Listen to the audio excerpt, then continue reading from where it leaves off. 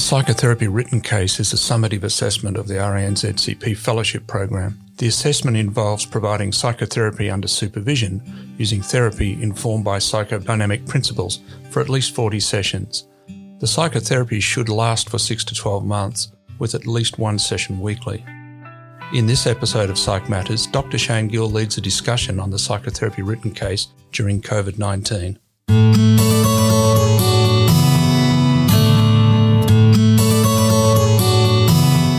Welcome to today's podcast. My name is Dr. Shane Gill. I'm a Director of Training in South Australia. Today we'll be talking about the psychotherapy written case, in particular, conducting the psychotherapy using video conferencing. Usually, the psychotherapy for the written case is expected to be conducted face-to-face. And it has only been in relatively exceptional circumstances that trainees have been allowed to conduct a few sessions via video conference. For example, if the trainee is moving away to a different location due to a change of rotation. However, with the COVID-19 pandemic, many trainees have now found that they have needed to conduct their therapy via video conference, as many services have expected that patient contacts are conducted via that format, and that many patients have felt safer if they can conduct their therapy via a video conference. Therefore, as this has now become quite a common practice, trainees need to be aware of the implications for video conferencing on the therapy and what they need to do to reflect on that experience when they write up their psychotherapy case. Joining me today, I have Dr. Nabil Cherawala, who is a trainee who has completed his psychotherapy case and he's recently undertaken some research into this area, which has been accepted for publication in Australasian Psychiatry. And I also have Dr. Kathy Ludbrook, who is an experienced psychotherapy case supervisor and our psychotherapy tutor here in South Australia. First of all, Nabil, could you tell us about some of the key differences between video conference dynamic therapy and face-to-face dynamic therapy that you discovered in your literature review? Thanks, Shane. I'll discuss two main differences that are reported in the literature, which are of transference and confrontation, and then briefly touch on some other relevant aspects. Firstly, there are a lot of case studies that discuss the emergence of new transference reactions when changing to remote therapy. Registrars are always going to be mindful of transference, but they should now anticipate a possible change when transitioning to video conference. One example that I found really interesting is reported in our paper. In this case, midway during a video conference psychotherapy session, the therapist is interrupted by a door knock and is occupied for several minutes off screen. During this time, this patient has a swirl of fearful emotions and later reveals to the therapist that they imagine the therapist being attacked. Through some exploration, it was understood these emotions reflected the patient's own developmental traumas, which to that point had never been able to explore. Managing interference and confrontation are an interesting part of video conference psychotherapy. There is a risk that patients might consider video conferencing to be more informal than attending an office. As a result, registrars might find any number of subtle behaviors interrupting therapy. Consider a patient who might flick between computer or phone apps, choose to smoke, or perhaps turns on some colorful background or filter. There might even be a cross into boundary violations, like a patient who prefers to lie in their bed during video conference therapy. Confronting this always poses a risk that patients can simply just close the app. So I would encourage registrars to take note of any behavior they feel is unhelpful and bring it to supervision. When it comes to therapeutic alliance, trainees might be worried that they will be adversely affected by the transition to video conference. However, studies have shown that while the therapeutic alliance is perceived to be less strong by therapists, During video conferencing, it is reported as being equally strong by patients themselves. Lastly, I'll just finish by acknowledging that the virtual space between the therapist and the patient in video conferencing can have profound effects on the therapy framework itself. One example that might be relevant for some registrars is when the virtual space parallels Winnicott's transitional space. And in fact, video conferencing might be a particularly helpful medium for growth in these patients. Thank you very much, Nabil. Kathy, I wonder if you could talk about some of the issues that trainees will need to be aware of in terms of conducting therapy via video conference, and perhaps in particular, setting the frame for therapy when conducted through video conference. Thanks, Shane. Setting up the psychotherapeutic frame when changing to video conferencing is important. And it's important to think about this before doing it. Conducting psychotherapy via this modality during COVID-19 has provided the opportunity to learn by trial and error about this very important aspect of providing therapy. Based on my experience of using video conferencing and the experience of supervising trainees using this modality, I make several recommendations. Prior to changing from face-to-face video conferencing, it's important to discuss the platform that you're going to use with your patient. Also, the security associated with the platform, because some patients may have concerns regarding that. It's important to communicate the details of the link and how you will actually send that to them. There needs to be an agreement that no one else be present during the video conferencing, and that there will be no recording made, because I've had discussion with trainees about this, and you don't actually know whether someone is present or whether the person's pressed the recording button. So I think it's really important in setting up an agreement with the patient that neither of those things will be done. In my experience with the video conferencing in the last few months, I think it would be ideal that both parties sit in the same room each appointment, as in the separate rooms that they're in, so that the background environment remains static. I think it can be a little bit distracting if you're seeing a patient that moves from week to week, from room to room, because I think it takes away your focus from the actual patient, because you can find yourself looking at, where are they? Are they lying on the bed? Have they got the dog there? What's the dog's name? Etc. So although that isn't something that I put into place during this period, if I was doing it again, it's something that I would address. If you have an agreement on all these subjects to do with video conferencing, it'll be much more easy to determine if the patient is gently pushing these boundaries, which then needs to be addressed within the therapy. If it's not set up clearly, then you're forever trying to work out, are they pushing the boundary or not, if it's just something that we haven't clarified. So they're some of the thoughts that I've had about setting up the frame using video conferencing.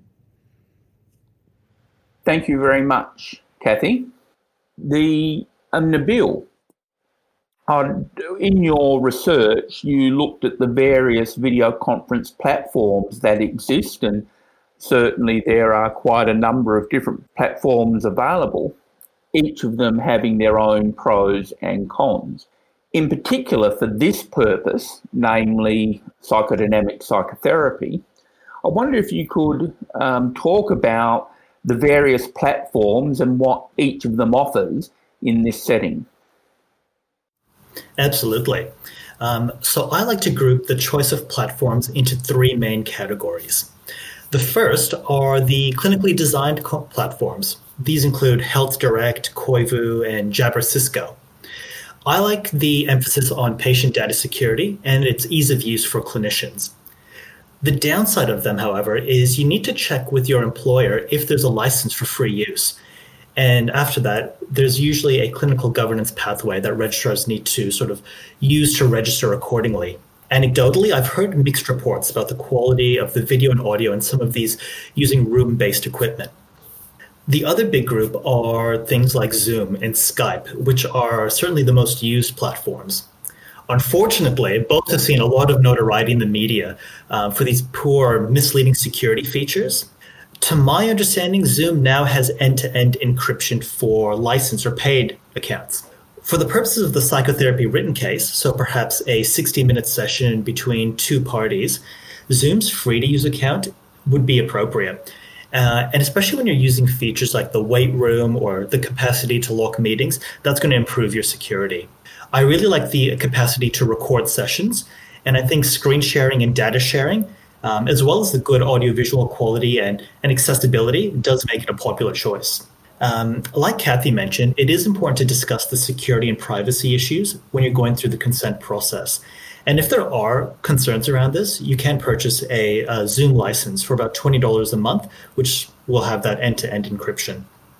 The last group is the social media-based platforms, all of which offer end-to-end encryption and are usually pretty intuitive to use. The most common of these will include FaceTime, WhatsApp video, Facebook Messenger video, and so forth.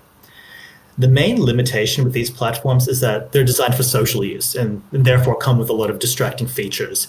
This could be conducive to the interfering behaviors we spoke about earlier. There is this ever-present accessibility issue as well, especially if patients can see their therapist as being available or online outside of therapy hours, and especially if they then choose to make contact. There are also potential boundary issues in providing your personal number to your patient or making them a contact to your WhatsApp or Messenger account.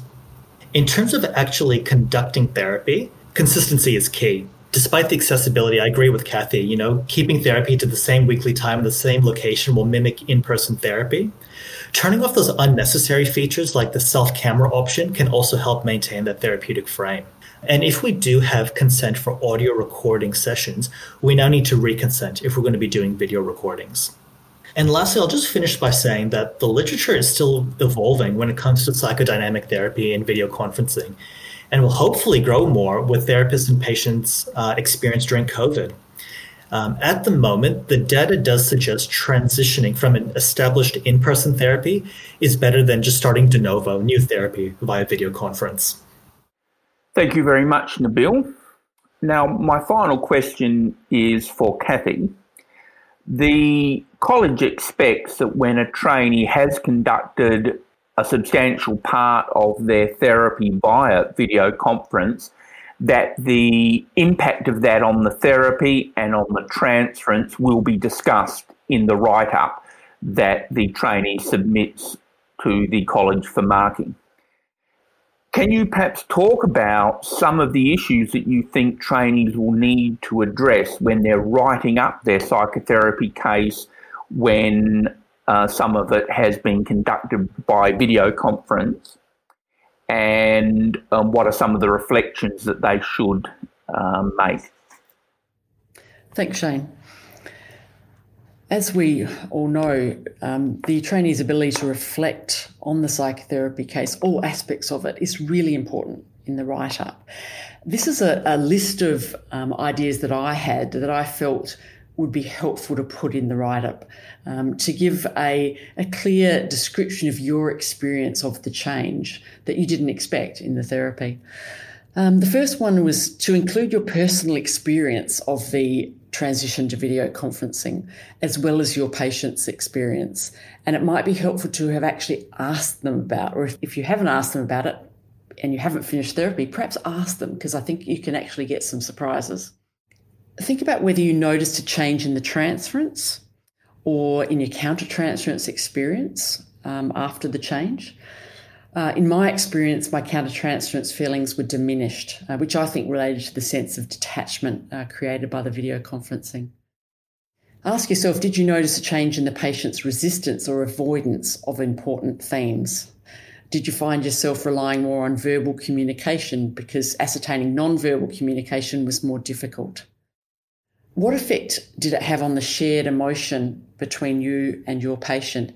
In my experience, it virtually eliminated this form of communication, which concerns me in psychodynamic therapy, because it does raise the question, will that have an effect on the therapeutic alliance? So it was interesting to hear from Nabil about the evidence so far that from the patient's point of view, it doesn't. I certainly, from my point of view, being the therapist, I was concerned about that aspect. I think it's also useful to make a comment about the overall effect you think it had on the progress of the therapy. So a more general comment about it.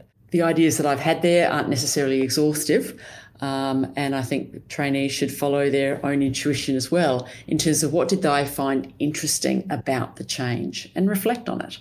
I think it shows a level of maturity and thoughtfulness about what you're doing at all times. Thank you very much, Kathy. I'd like to finish by advising trainees to make sure that they do raise these issues in their supervision with their supervisor, and that they do discuss issues of setting the frame, choosing the platform, and then reflecting upon and thinking about changes to transference and resistance and the progress of therapy, because that will perhaps be something that supervision will need to focus on to try and ensure that the experience is both therapeutic for the patient and a positive learning experience for the trainee. I'd like to finish by thanking Dr. Cherawala and Dr. Ludbrook for joining me today for this podcast. I hope that it will help trainees in conducting their psychotherapy case in these somewhat challenging times. Thank you very much. We hope you enjoyed this episode of Psych Matters. Feel free to share it with others and keep an eye out for future episodes. Psych Matters is produced by the Royal Australian and New Zealand College of Psychiatrists.